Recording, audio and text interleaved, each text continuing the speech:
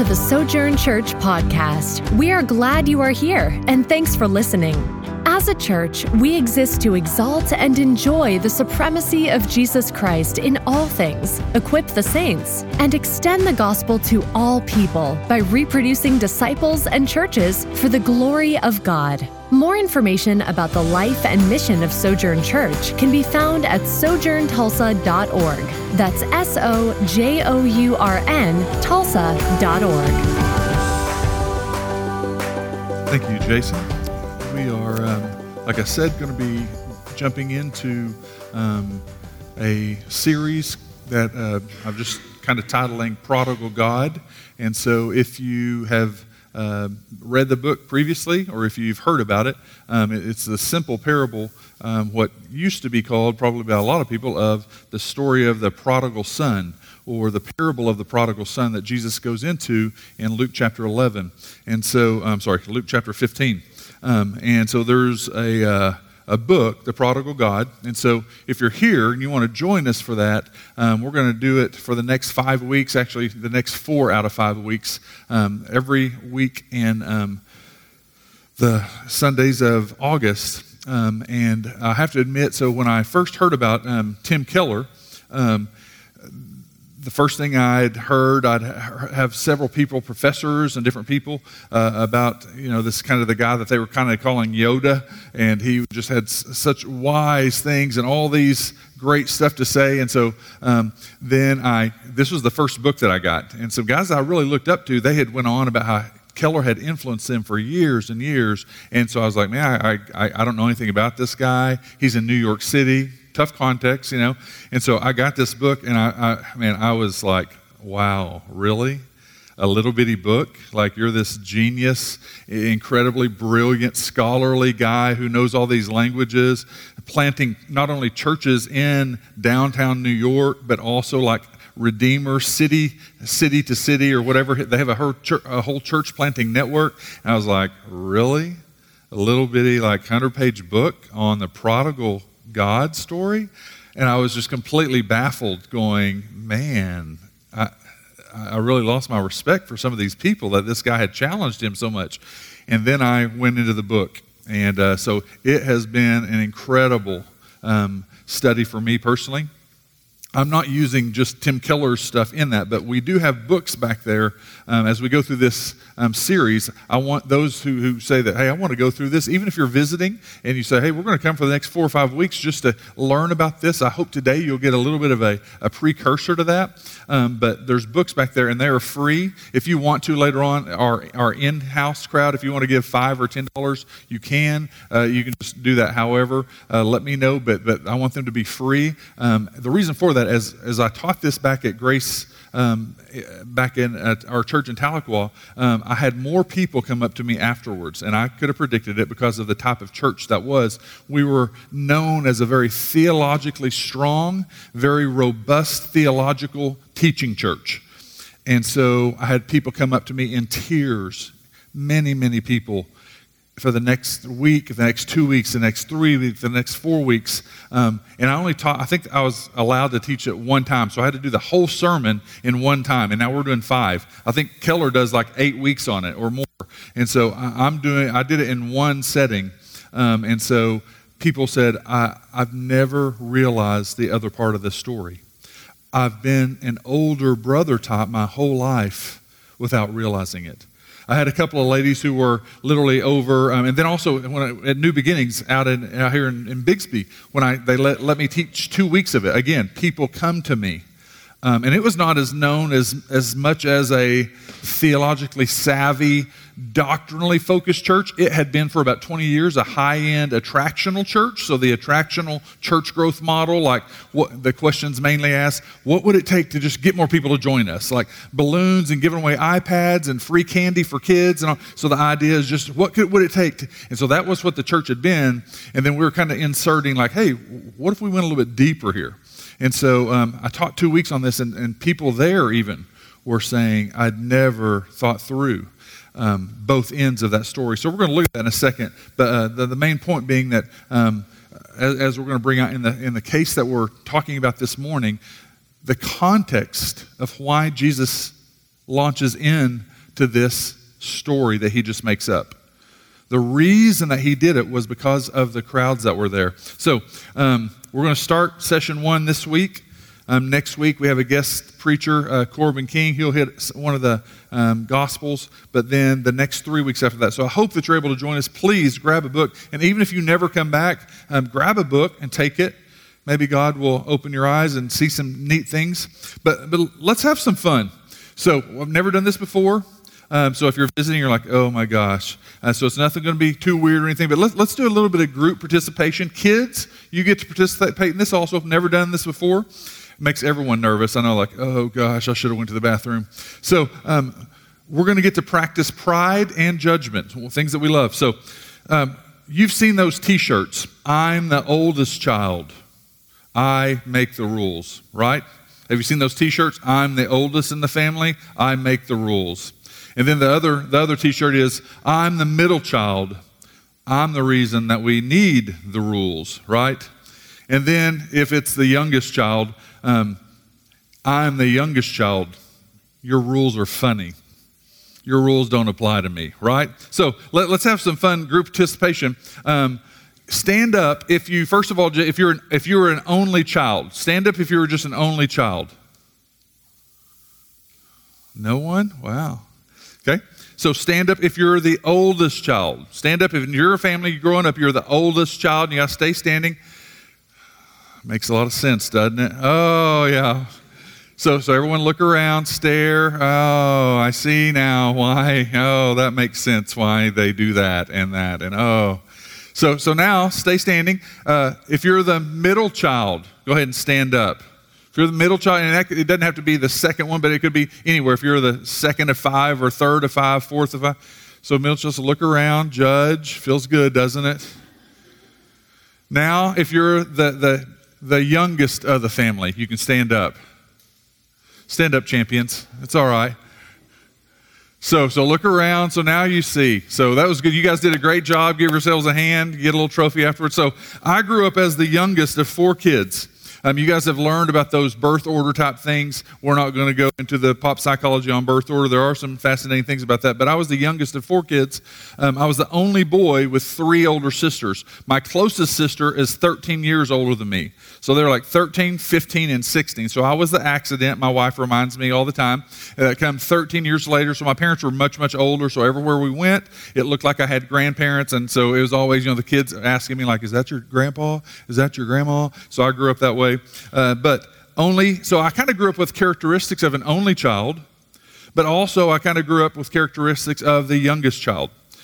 I refer to that as basically the perfect child, but and you could have asked anyone in Salisaw who had talked to my mom on that. If you just talked to my mom, she would agree with that. Jamie, my wife, she's an oldest child, and so to be honest, it's been hard for her learning the ways of the right ways of a younger child and an only child. She's really struggled through that, and so it's taken a while for her to get to see that. She kind of views it as that's about the most hideous, inconceivably evil thing that a person could possibly forego is growing up as the youngest only child. She has story after story, and she can relate them all to me. So for her, those two combinations are really interesting. But this story that we're going to see today in the prodigal God story has 2 sons. Most of the times growing up, you may have heard the story, and the preacher taught the story about that youngest child, and he took the father's inheritance, and it was a slap in the father's face, and he went out and he did all these horrible, horrible things, just like all those people out there, right? The people who aren't in church this morning. All those horrible, horrible people. But at the end of the sermon, good news. That son turned around, and that symbolizes repentance for us. And then God is such a good, loving father that he embraces the son and forgave him. Close your eyes, bow your head, repeat this after me. A lot of us grew up hearing that repeatedly, right? That's not the end of the story. That's not even the focal point of the story. And so we're going to see today that Jesus had a different focal point. There's a whole nother brother in the story. And at the end of the story, Jesus even leaves a cliffhanger. The older brother After the younger brother goes out and does all this horrible stuff, and the father embraces him, he comes back and he has this huge party, throws this huge party in this huge festival, put on the robe, give him the ring that symbolizes that he is my son. Let's chop up the fattened calf. Let's have this huge feast and celebration. And the older brother stands over, just disgusted, because he had kept all the rules. He had done everything right. He had been the good son who worked hard at keeping the rules. And Jesus leaves a cliffhanger at the end of it. He doesn't tell us, as the father comes out to the older brother, we don't know whether the older brother also repents and softens his heart. So we're going to see that as we get through. We're going to spend this week just looking at the intro and the context of the situation. Why did Jesus tell this story, and why did he create these two characters? And then who are you in that story? And then also week 2, we're going to look at the younger brother types. We're going to look at what that looks like. The people who have a younger brother type mentality of life. And then week 3, we're going to look at older brother types. And then week 4, we're going to come and we're going to kind of pull that all together. So, as we look at this, first of all, just the word prodigal, so you can see it's an adjective. It means recklessly extravagant, having lavishly spent or poured out everything. So most of us grew up hearing that it would just meant wayward. So prodigal son, remember the first son, the youngest son, he was just wayward. He was wild, rebellious. That completely misses the point of the whole story. Completely misses the point of the whole story. Jesus didn't base it off of just the wild, rebellious types. So the word prodigal is just this reckless outpouring, this outpouring and lavishing outpouring to where there's no fear of me running out. There's no fear of me running out of whatever substance I have. So the first definition, even if you just Google it, spending money or resources freely and recklessly, wastefully, just extravagant, just pouring it out with no fear of needing to replenish, because I've got so much grace bottled up here that I could just pour it out. And it would just seem just reckless. And then it has an example of a person who spends in a recklessly extravagant way. So the usual title for the prodigal son really misses the point if you just think of wayward. That's why, so you guys, most of you know Corey Asbury, the song Reckless Love that hit and just is like the number one song on everything, right? And so sometimes in our little circle, sometimes if it's popular, we just don't like it, right? And if everyone else likes it, well, that's evidence that the world likes it, so we won't do that. And so you got 3 categories of people. You got some people who are just like, they're over here and they just love it. And so when it comes to Christian worship, they just whatever's out there, they're just taking it in. They're listening to on their radio. I don't know if people still do that, or your phone or your device or whatever. And then there's people and they're just enjoying whatever. And then there's people who are on the far other side, and they're very, very worried about what songs those are. And so you guys may know. And then there's people in the middle who are clueless. They didn't even know this type of kind of judgments were going on. And so you're like, oh, I didn't even know there was a category for this. And so even me bringing up Corey Asbury, for some people in our circles, there'll probably be people like listening online that just like clicked off. Like he mentioned Tim Keller and Corey Asbury. He's probably burning in hell right now. And so they just jump all the way to this far place that you've lost me already. I don't even want to hear anything else. The whole point of the reckless love story, just that idea that millions upon millions of people who identified with it and grew in their affections for God. This idea that God's love was poured out on us and what God purposely accomplished in the life and the death and the resurrection of Christ, that he poured out this grace to a people who do not care about him, and to a people who could not have earned it or been good enough. And that seems reckless for God to do that. It seems reckless for God, as we just sang, to go and leave the 99 good ones, safe ones. It seems reckless to leave them and go after the one. And so, and you may be sitting there thinking like, man, I can't believe you're even using this as an illustration. That was my story. That was me. I was the one who went off. So if you just grew up and you always were in the church and you know, everyone kind of tells me, oh yeah, like, Yeah, I had some bad times too. This one Saturday night was really rough. Now, I'm talking about if you were so far and separated that you knew that if you died right now, there was no hope for you, and you still kept on running from God. I remember one of our small groups when we first started Sojourn, we had a friend of mine who came, and he was going through a rough period in life. It's clear that he hadn't been in the church in years and years and years, and we'd been going for months and months. We had about 9 or 10 months, and so this small group was kind of closely knit and everything, and we were really solid theologically. And I remember at the end of the small group one time, someone asked some sort of question to him, and he looked up with just tears in his eyes and says, I think for some of you, you've probably forgotten what it's like to be lost. It was better than any lesson we'd had. It just hit. We just sat there in silence. Didn't know what to say. I think for some of you, you forgot what it's like to be lost. And so that's why these words in this song even, God has this overwhelming, never-ending, reckless love of God. It chases me down, fights till I'm found, leaves the 99. I couldn't earn it. I don't deserve it. Still, you give yourself away and give yourself away. When I was running from God, He was giving Himself and pursuing me and overflowing with grace and love and grace and love.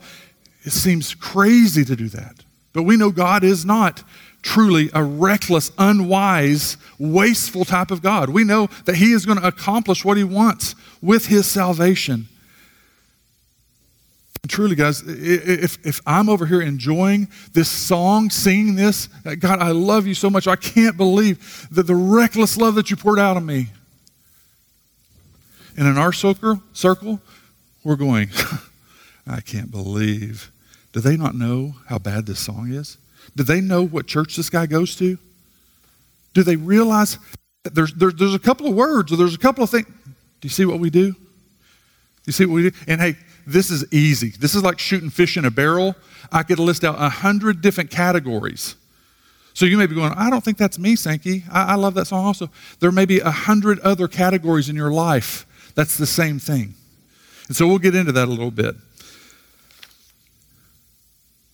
God has this incredible love going on. So Jesus tells this story of these two radically different brothers, both separated from God, both find themselves far from God, but it looks very, very, very different.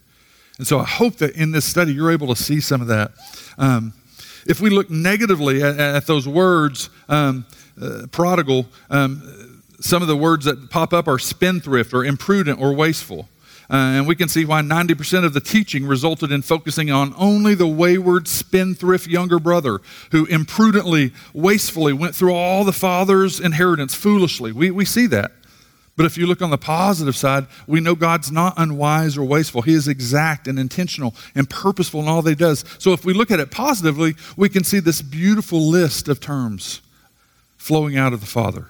Generous, abundant, unsparing, lavishly, bountifully, all those things with His grace to us. So let's read the first section of Luke 15. If you want to this week, go ahead and read the section on the prodigal sons and the prodigal God where He's overflowing this. But we're going to just start out in Luke chapter 15, and we're just going to cover those first few verses and then the first two parables. We're not going to really hit on the first two parables. I'm going to bring out a couple of sections I want you to see in the first two parables. But we're going to focus on mainly what was the context that caused Jesus to tell these stories. So, in chapter 15, now the tax collectors and sinners were all drawing near to Him to hear Him. And the Pharisees and the scribes grumbled, saying, "This man receives sinners and eats with them." So He told them this parable. What man of you, having 100 sheep, if he has lost one, does not leave the 99 in the open country and go after the one that is lost until he finds it? And when he has found it, he lays it on his shoulder, rejoicing, just like we just sang. And when he comes home, he calls together his friends and his neighbors, saying, "Rejoice with me, for I have found my sheep that was lost." So I tell you, there will be more joy in heaven over one sinner who repents than 99 righteous persons who need no repentance? Or what woman having 10 silver coins, if she loses one coin, does not light a lamp and sweep the house and seek diligently until she finds it? And when she has found it, she calls together her friends and neighbors, saying, "Rejoice with me, for I have found the coin that I had lost." So I tell you, there is joy before the angels of God before one sinner who repents. So let's pray. Father, we thank you for this story. We thank you that whether we're oldest or youngest, whether we're middle, whether we're younger brother types or older brother types, that Jesus, the very one at the center of this, from flowing out of the love of the triune God, decides to tell a story for both types of people. That he is trying to tell younger brother types, there is a just beautiful, overflowing grace for you. Though you've blown it all, though you've failed many times, there is never more sin than what grace can cover. And for the older brother types who are keeping all the rules and doing it for their own sake sometimes, there is more grace that will cover you. You need grace. So, Father, would you help us in this to see why you told us this parable, why you wrote this parable in your scriptures? Would you help us to have opened eyes to maybe blind spots that have been there for years? Guide us through this. In your name we pray. Amen. So, we see there, first of all, it starts with Jesus sitting amongst these two types of people. So if you look there, it says that, notice this, that the tax collectors and sinners, and that's on one side, all these tax collectors and sinners, and notice what it says about them. They were drawing near to hear him. Now, first of all, we just have to ask that question, what was it about Jesus that they were drawing near to him? Because it's understood at Luke 15, this far into his ministry, the 3 years that he had ministry, this is not at the very beginning, this is going on sometime. So he had been traveling around to village after village, he had been doing miracles, he had been performing all kinds of miraculous works, and all the point of those miraculous works was to draw people in, so then the gospel message about the kingdom being here, that repentance is needed. That's what those things were supposed to do, is draw people's hearts in to hear that message. So Jesus has been going around. So people, even though he's been preaching truth to them and telling them to repent, he's doing it in such a graceful way that people are still, who are separated from God, are still drawing to hear Jesus. And sometimes in our churches, that's just not the way it is. If you've been churched for too long, you have no people around your life that are still living off in horrific sin. And sometimes that's because we have isolated and separated so much because we're afraid that if we're around them, we're going to be tainted, that we're accidentally going to just be tainted by something that rubs off on us from them. That's not an understanding of the gospel. But we've done that so much. And so notice that these tax collectors and sinners, that's the first group. Tax collectors and sinners. Most of you have heard the story about tax collectors, that they were the ones who were of Jewish descent, so they're hometown boys, right? They're Jewish people, but Rome was in control, and Rome was saying, I want to collect taxes from everyone. Money, money, money, money, right? That ruled the day. So a Jewish person steps up and gets appointed this role, and their role is to go from house to house exacting taxes from people. So you're already a bad person just because you are a Jew coming to Jews and taking money to the Romans, right? But then secondly, most of us know the story that these tax collectors, it was not only the taxes that they owed to Rome, the tax collectors could go above that. They could say, hey, you owe 10% to Rome, I'm collecting 15%. And the other 5%, they got to collect themselves, right? So they got to keep all that themselves. And so they were very rich usually. They were the ones who had a lot of money. And so everyone knew around the village and community that the reason they're rich and living in lots of plenty and great prosperous living is because they're taking from us. The Roman taxes are already bad, but they're living off of our own survival, basically. And so some people were very poor. So the tax collectors were not a liked group. You could fill in the blank with whichever type of person that you can't stand. If that's these liberal Democrats, if that's these solid, staunch conservative Republicans, if you just hate one of those, that's that guy that you would want nothing to do with.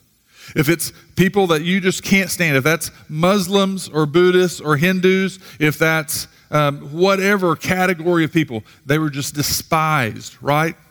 Those were the tax collectors. And interestingly, Jesus is loving to them and great to them. And he's telling them truth, but he's doing it in a way where he's so graceful that they're wanting to come and hear. The next group, just sinners. This is a common thing we see with Jesus. Some people, some preachers take it way too far, and they kind of like push you like you're evil if you're not just out there partying with people, and so you should be going and doing all these other things. We should have people over our house of all kinds of backgrounds. We should be hospitable to all types of people trying to get the gospel to them. We should be joining them in the bleachers and in the community events and serving different ways alongside people. We shouldn't be thinking that we have to be separated physically, geographically, to remain pure. That's a horrible thinking, right? And so that didn't work for all those years of the monastics. And so these sinners, they were gathering around, and this Jesus guy has been really graceful to them. He's been loving them, he's been teaching them truth, but yet they still are drawn to him. And Luke contrasts that first group with the second group. The Pharisees and the scribes are standing over here. Can you believe this guy eats with those type of people? And off of that grumbling, those little sentences, as Jesus is sitting, having fun, listening to their crude jokes. Oh, I don't know if I'd say that. And guys spilling stuff on them and probably puking in the floor and doing stuff. And Jesus isn't like, foul person, get away from me. I should cast down fire on you. Like, no, he's grace-oriented, but he hears this over here. Here's this grumbling. So based off of that, Jesus enters into this story. So from within that context, based off of that type of heart attitude, that's when Jesus launches into these stories. Sometimes in keeping all the lists, all the rules, something happens. We begin to be blinded by our self-righteousness.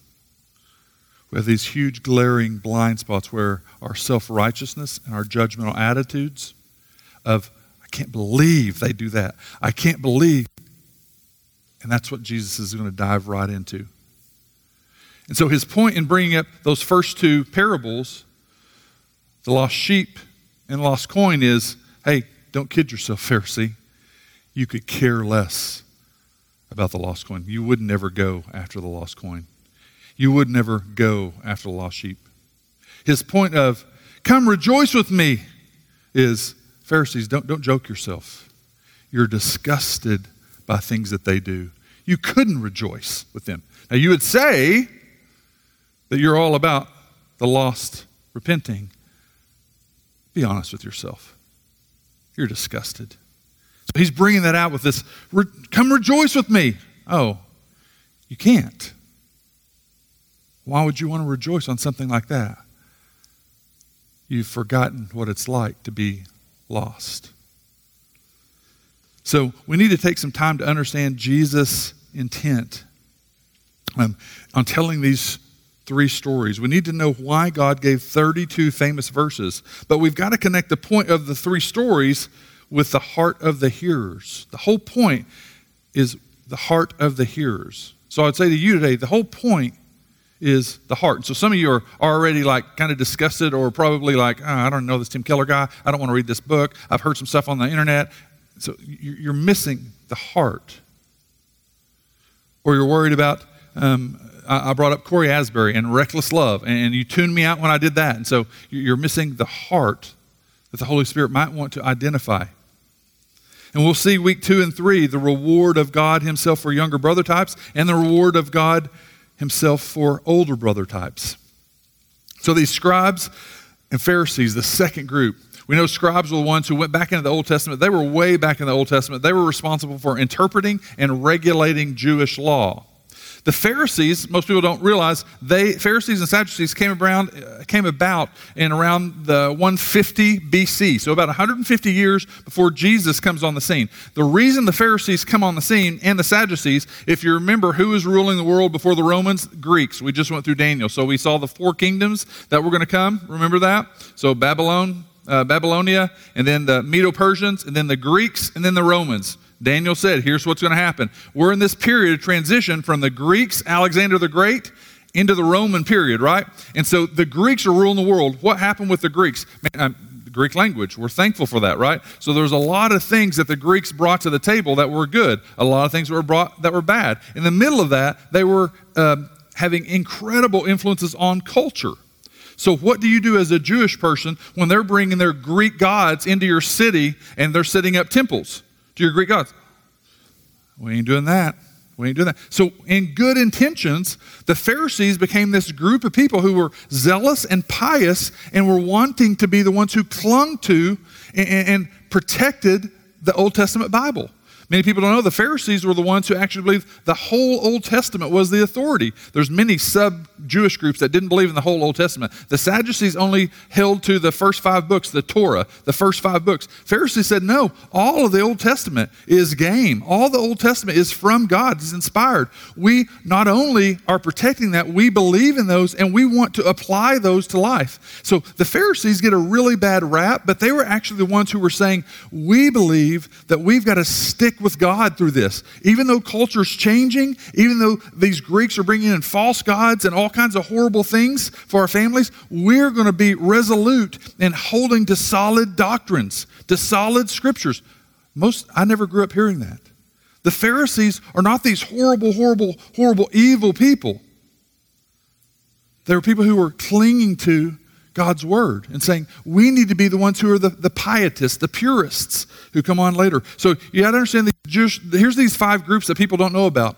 I have a little slide that shows the groups. So in all through centuries, just so you'll know, it wasn't 2016 when liberal lefts and conservative rights come up. So there's always been liberals, there's always been conservatives, left, right. You've had all kinds of groups. So the far left were the Herodians. You imagine, you know where that name comes from? From Herod, right? They were the ones who followed Rome. They're Herodians. And so in that, they supported Herod's dynasty. They wanted Roman rule. They fought for political power. They were the cultural compromisers, so like the tax collectors. But then next to them were the Sadducees. They were the religious establishment. They had the high priests and the Levites and the priests. They were over temple worship. So when you're a Jew and these are your religious people, but Rome is the government over you, the Sadducees were the ones that were over the priests and the tabernacle and all those things. They emphasized rituals. They were kind of the upper class. They were anti-supernatural and they believed only in the Torah. Well, that's on that far kind of left side. On the far right side, the far conservative side, you see the zealots. So you've heard the word zealots before. They were so zealous. They were radical. They were radical nationalists, meaning just pro-Israel, pro-Jew, right? Know any people like that? Radical activists. They were the radical activists on, well, we've got to go and march. We've got to go and do this. They despised Roman rule. They used force to fight change in political systems and scope. They were very non-trusting and believed in all these conspiracies. So they were on the far side. So you have these people on the far edges. In the middle was the Pharisees. Literally the word Pharisee means separated ones. They controlled the synagogue. They emphasized scriptures. They were the middle class. They believed all the Old Testament was authoritative. They were theologically orthodox. They had 2 main schools, Hillel and Shammai. And so Hillel was the moderate who emphasized compassion, graceful with rules, accommodated Roman rule. But the Shammai, that group was the conservatives. Truth only, rigid with rules, opposed Roman rule. But the Pharisees were this middle group. The slide didn't come out, so it's kind of out of bounds there. But then you had the Essenes. And so they were the ones who completely separated. They were isolationists in the name of the Lord. So do we not have all of those groups in Christianity, subgroups in Christianity, or even cults? Some of you may have come out of those type of things. So we have that today. So don't think it's new. So when the news starts or social media starts, just remember, just a point of reference. So that's why I don't get all hyped up and get all worried because I'm going, nothing new under the sun is what Solomon said in Ecclesiastes. This isn't new. We're not the first ones who are having to face culture changing. We're not the first ones who are having to face left-wing or right-wing people taking over and changing things. So there's a way of trusting God in the middle of that. And so that was the situation.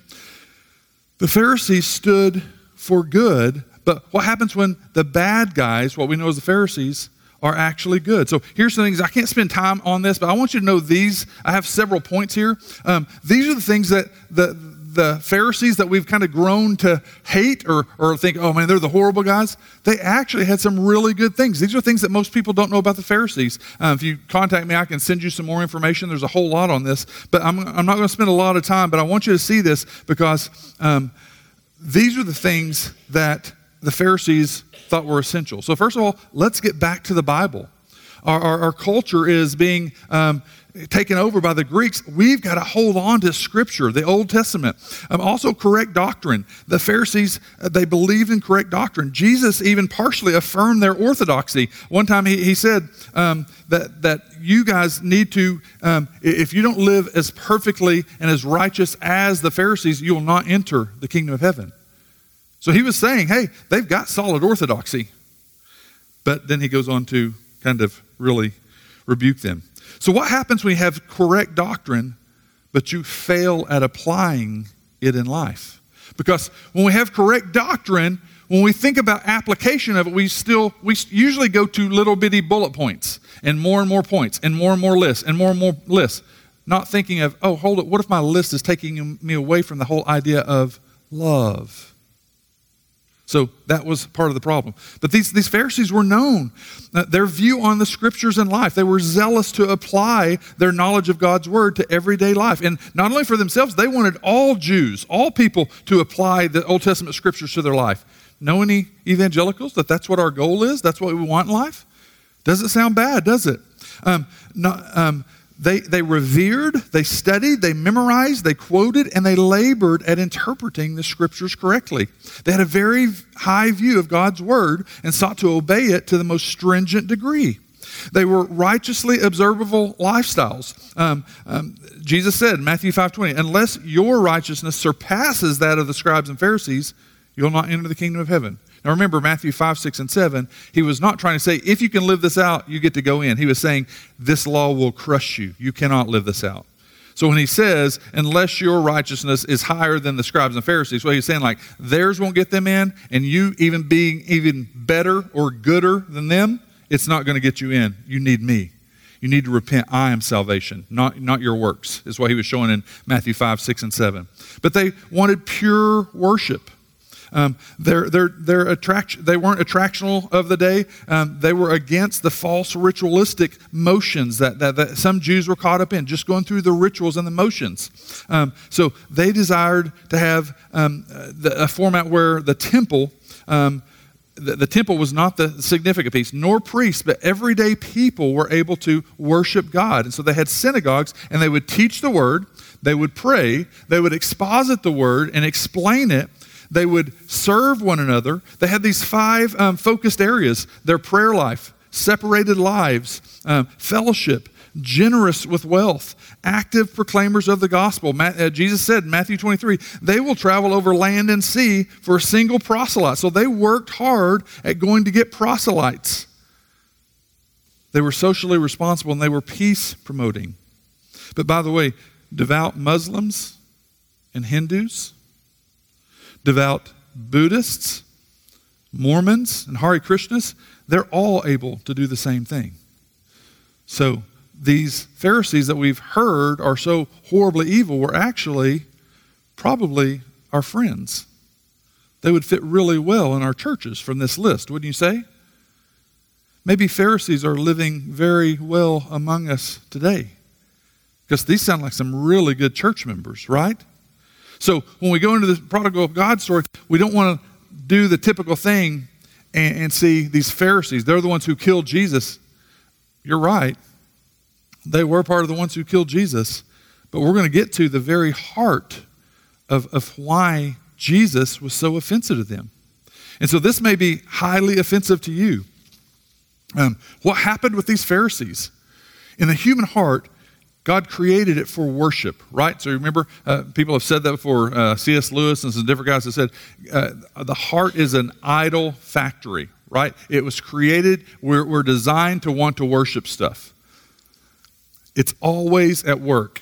Therefore, idolatry, other things that pop up. Instead of God being central, other things pop up, and so it's an idol factory. And we have to be aware of that. With very good intentions at the beginning, striving to please God in more and more tiny little matters, it leads to the idol of self. We end up not enjoying God, nor gaining more of God's approval, but it feels and looks so good for me to be so different than others. It feels so good compared with that guy, that family. Do you see the way their kids act? Do you see the way they're raising their family? See what they drive? I'm really careful. Don't want to have something that's so low that it breaks down all the time, but if I had something really nice, this, those type of cars are very materialistic. So we're going to be really careful. Hey, we want to be careful with what neighborhood we live in. We want to be careful who we hang out with, what these people wear. All the way down to these mommy blogs. If you're a new mom who has a 1-month-old and your baby's having a hard time breastfeeding, like there's 10,000 blogs out there making you feel like a horrible mom. If it's just not working, you have to use formula like, oh gosh, you and your kid will end up separated from God for all eternity. Right? So moms are just like crushed by all this judgmental stuff, and it's inside the church. It's exhausting. And yet we come with more little boxes and more little lists and more little lists and more lists, thinking, hey God, if I can keep all these lists, you're more approved, I'm more approved of, right? You approve of me, you approve of me. And some people over here just enjoying Jesus. Don't even know about the lists that we're keeping. Don't even know about the stuff that we're so worried about. So the identity of the Pharisees, they were about isolation and separating. They weren't about enjoying God so much as about keeping these lists. So listen to the Pharisees in Matthew 23. Jesus addresses them in Matthew 23. So we know now they're not these horrible, horrible people, but actually they're some decent people. Jesus said to the crowds and to his disciples, this is Matthew 23. The scribes and the Pharisees sit on Moses' seat, so highest place of authority. Everyone respects Moses. So do and observe whatever they tell you, but not the works that they do, for they preach but do not practice. Remember what I said? They have all the knowledge, but when it comes to the practical application of it, Jesus says don't follow it. They're adding to it. They're going above and beyond Scripture. They're missing the point of love to look really good and keep all these lists. They tie up heavy burdens, hard to bear, and lay them on people's shoulders, but they themselves are not willing to move with their finger. They do all their deeds to be seen by others, for they make their phylacteries, these things that would hang from their hair, and their robes broad and their fringes long, these robes. And so you'd walk into a place in the same way we're able to identify, that's, Under Armour, that's Nike, that's whatever. Theirs were extremely visible to show their spiritual clout. They love the place of honor at feasts and the best seats in the synagogues and greetings in the marketplaces and being called rabbi by others. He goes on to talk about how don't call them rabbi. Verse 12, he says, whoever exalts himself will be humbled. Whoever humbles himself will be exalted. But woe to you, scribes and Pharisees, you hypocrites, for you shut the kingdom of heaven in people's faces, for you neither enter yourselves nor allow those who would enter to go in. How about we kill this guy, Jesus? He just exposed everything about us. He just opened us up and exposed everything. We're keeping all the rules. We're keeping all the lists. And so later on, from Luke 15, later on towards the end, this is where Matthew 23 is. And he's exposing the false heart of the Pharisees. Woe to you, scribes and Pharisees, you hypocrites. You travel across sea and land to make a single proselyte. And when he becomes a proselyte, you make him twice as much a child of hell as you are. That tick you off a little bit? Hey, church, I see everything that you're trying to do. Nice clothes. Glad you made it here on time. Got your kids all looking really good. Hey, don't worry about going out and try to evangelize the area, because you're going to hell, and anyone else that you would try to bring with you, they're going to hell also. Drops the mic. Man, Jesus hasn't read James, chapter 5. We're like, let's let our words be careful. And so, is he sinning here? No, he's addressing a heart matter. Very confrontive, very difficult to hear. You blind fools, for which is greater, the gold or the temple that has made the gold sacred? And you say, if anyone swears by the altar, it's nothing. But if anyone swears by the gift that's on the altar, he's bound by his oath. So he's talking about this, making these oaths. You blind men, for which is greater, the gift or the altar that makes the gift sacred? So whoever swears by the altar swears by it and by everything on it. Whoever swears by the temple swears by it and by him who dwells in it. Whoever swears by heaven swears by the throne of God and by him who sits on it. Look at verse 23. Woe to you, scribes and Pharisees, you hypocrites, for you tithe mint and dill and cumin. So these expensive things in their day, we see you tithing. We get it. But you've neglected the weightier matters of the law, justice and mercy and faithfulness. So you see, Jesus, all in Matthew chapter 23, Jesus comes down hard on the Pharisees. So, what is it that he's trying to say to them? Is Jesus okay with sin? Is he lowering the bar of sin? Because that's the natural tendency. So when someone starts talking about grace, like we need to be more graceful, well, we can't. Like, don't we need more rules? Don't we need more standards? Do you see?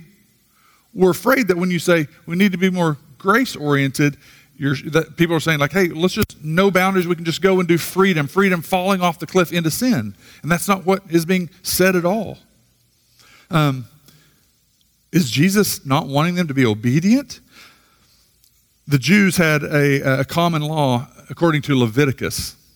So in this little story that he tells in Matthew chapter 23, when Jesus rebukes them for this, he says, you have strained at a gnat, but you've swallowed a camel. You should have done these other things. The Jews had a law that forbade eating any flying insects that did not have jointed legs for hopping. So there's this tiny, tiny law in Leviticus that you couldn't eat an insect if it didn't have legs that were jointed for hopping. So they would take cloth because of the fear of accidentally swallowing a gnat. So that's what Jesus is getting onto them about. You're so caught up that you will strain at a gnat, meaning you'll put this cloth over this thing because of your fear of breaking this tiny little law in Leviticus, but yet you completely have no problem sinning. You swallow a camel when it comes to having no justice for people, no mercy, no compassion, no love. Do you see why these people wanted to kill Jesus after a few months of this? So I wonder how many in the church today keep the rules of attendance, tithing, no cussing, no stealing, no adultery, no homosexual sin, no drunkenness, but are filled with envy and lust and pride and greed and gossip and slander, slothfulness, laziness, gluttony, deceitful scheming for selfish gain. All goes on. I'm so glad I'm not like that guy. Can you believe the type of parenting they do? Can you believe they decided to homeschool their kids? Oh my gosh. Can you believe they're going to public school? Oh my gosh. Can you believe they're going to private? Oh my gosh. She is not breastfeeding. She's using formula. What was he thinking letting us sing that song? Doesn't he know that guy had like an Instagram picture like with a girl in a bikini? Why are we singing that guy's song? Like, that's to the level we're at. And yet, here's people over here just enjoying Jesus, amazed by his grace, getting the point. And we have these strict rules and little bitty boxes. Jesus is not only warning hearts for us and for them, he's completely deconstructing little boxes, little categories.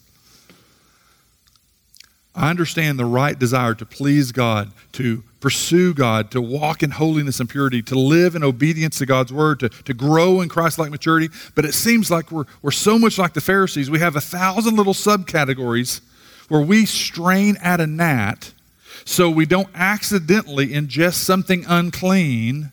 Oh gosh, we accidentally fill in the blank. And it's controlling us. But we're not free to enjoy God. He gave us salvation to be free, and yet sometimes in our circles, we thought that maybe after we got saved, the more tighter our little bitty lists were, and the more narrow our little bitty lists were, and the more boxes that we're able to put around ourselves, that would lead to enjoying God more. And now you've got a whole group of Christians, evangelicals, who are not enjoying God, who would admit, no, I don't. I feel like God is very distant. I don't feel close to God. I struggle with the fact that God loves me. It wasn't supposed to be that way. And Jesus is trying to break down those categories. So,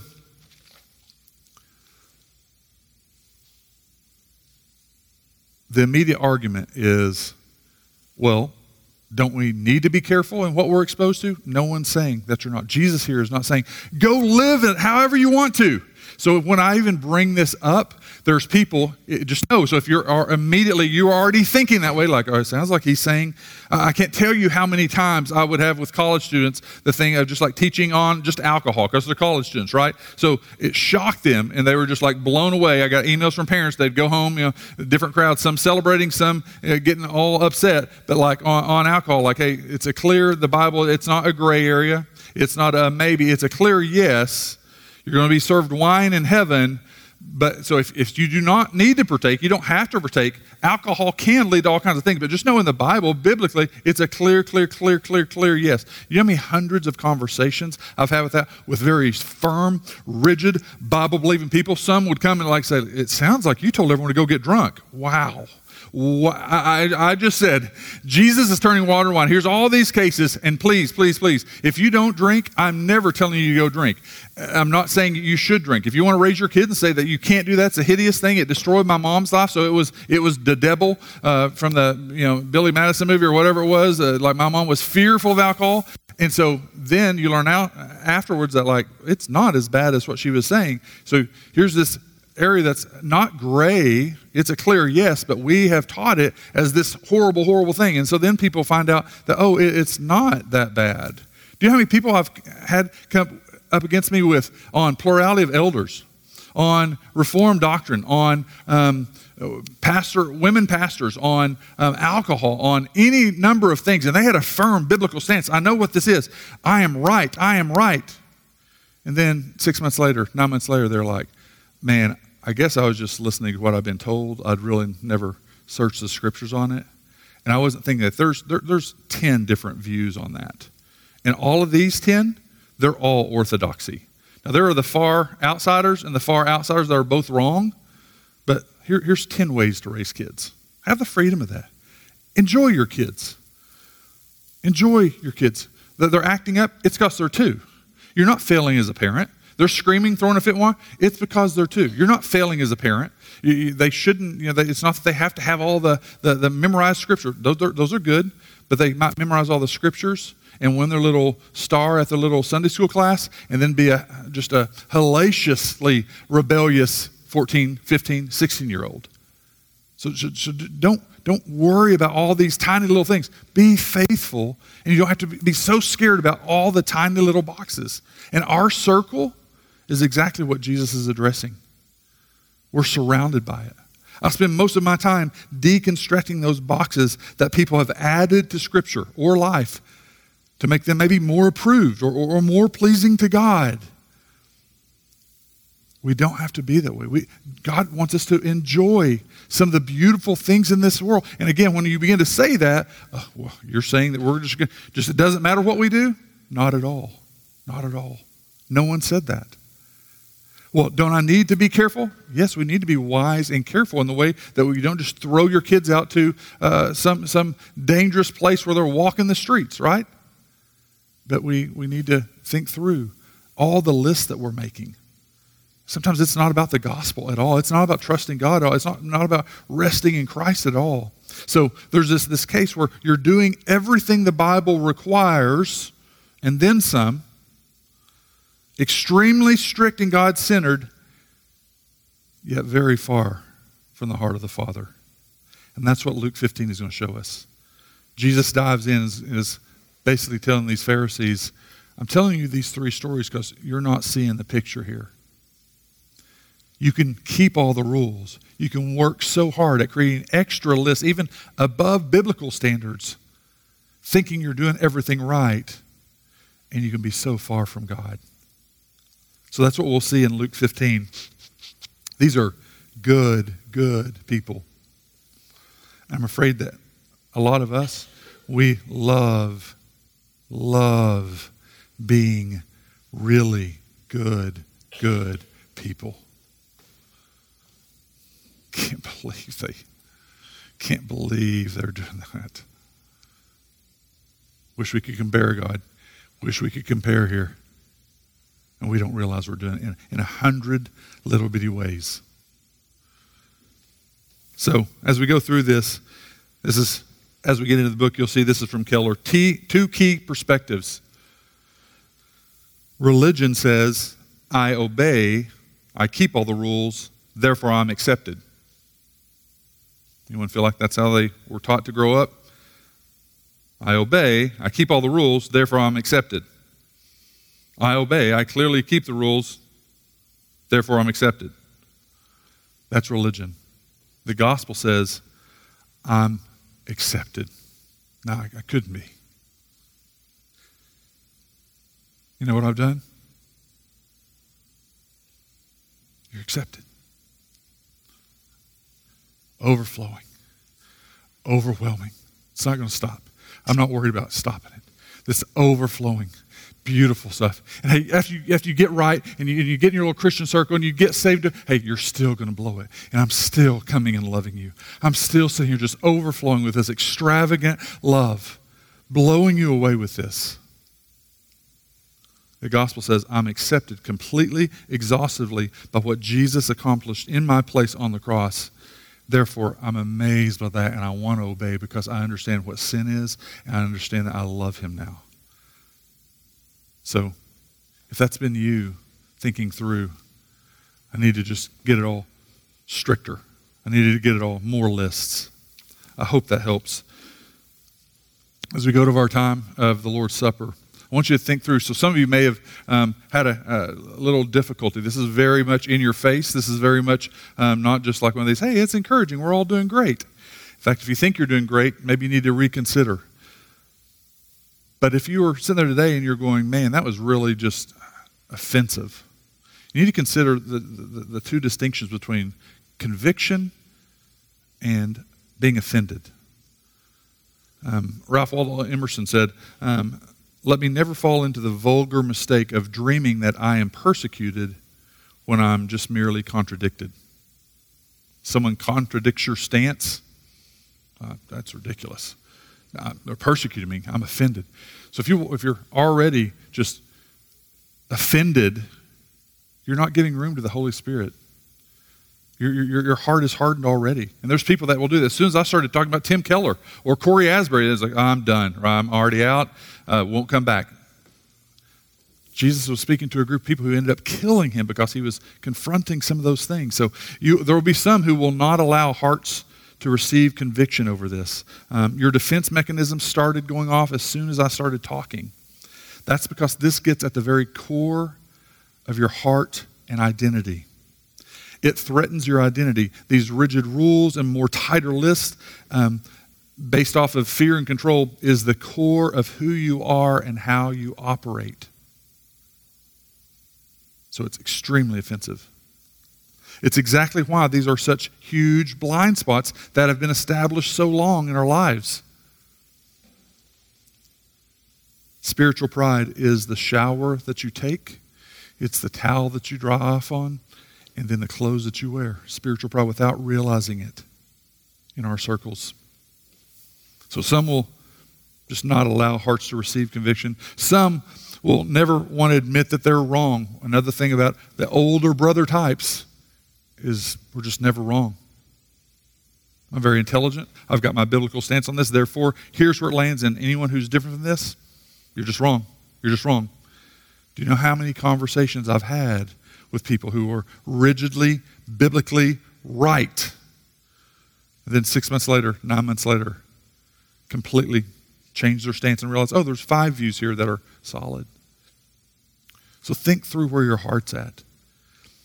What this does is this shuts down spiritual growth for you. It shuts down enjoying God. It shuts down enjoying others, because as soon as you like them the first 2 times you see them, and then they mention something like, yeah, so I worked on the Obama campaign, like, whoa, what?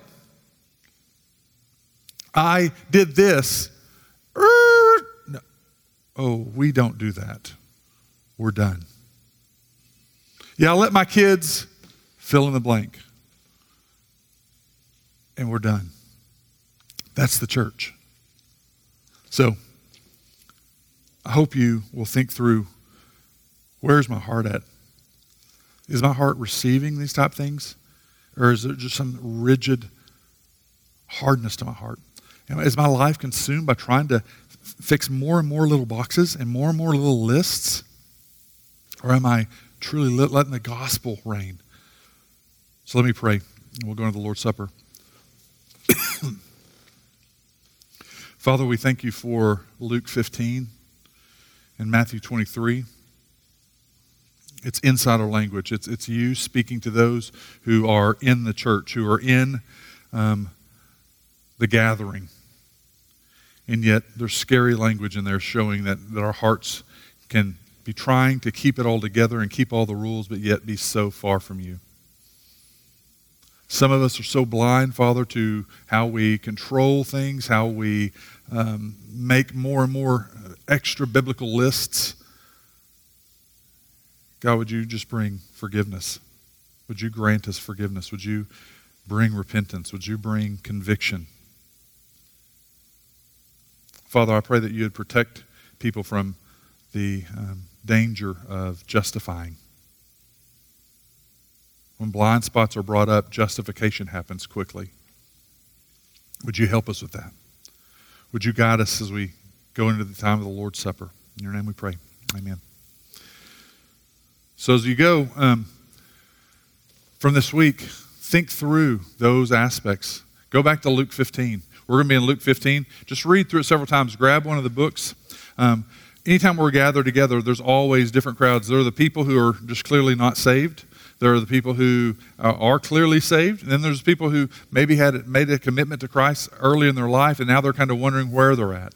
And so at Sojourn, we practice the style of Lord's Supper through its open communion, to where if you're visiting, you're free to take part with us. If you're not running from church discipline from another church, if you're not in just outright pattern sin where you're just living in sin and no cares about that, you're able to partake of that. If you're a child of God, if you are saved and you've been baptized and you're not running from God and church discipline somewhere. If you're not a believer and you think through this, and I literally had tons of college students and some adults come to me after teaching through even just one session on the prodigal God and said, what if I'm not even saved? What if I've been living a salvation that was based on works? And so I didn't just try to rescue them and say, oh, no, you're fine, don't worry about it. No, man, take some time. So if you're not a believer, we would tell you, don't partake with us of the Lord's Supper, but instead take this time to go to the Lord, to cry out for the first time for salvation, to cry out to Him that you need repentance, confession. So as we go to take, we have it on the sides over there. You can do it as families. You can do it as individuals. You can just stay in your seats and not partake. We have people that do that every week for different reasons. So join us now in that, and then Jason will come and lead us in one more song.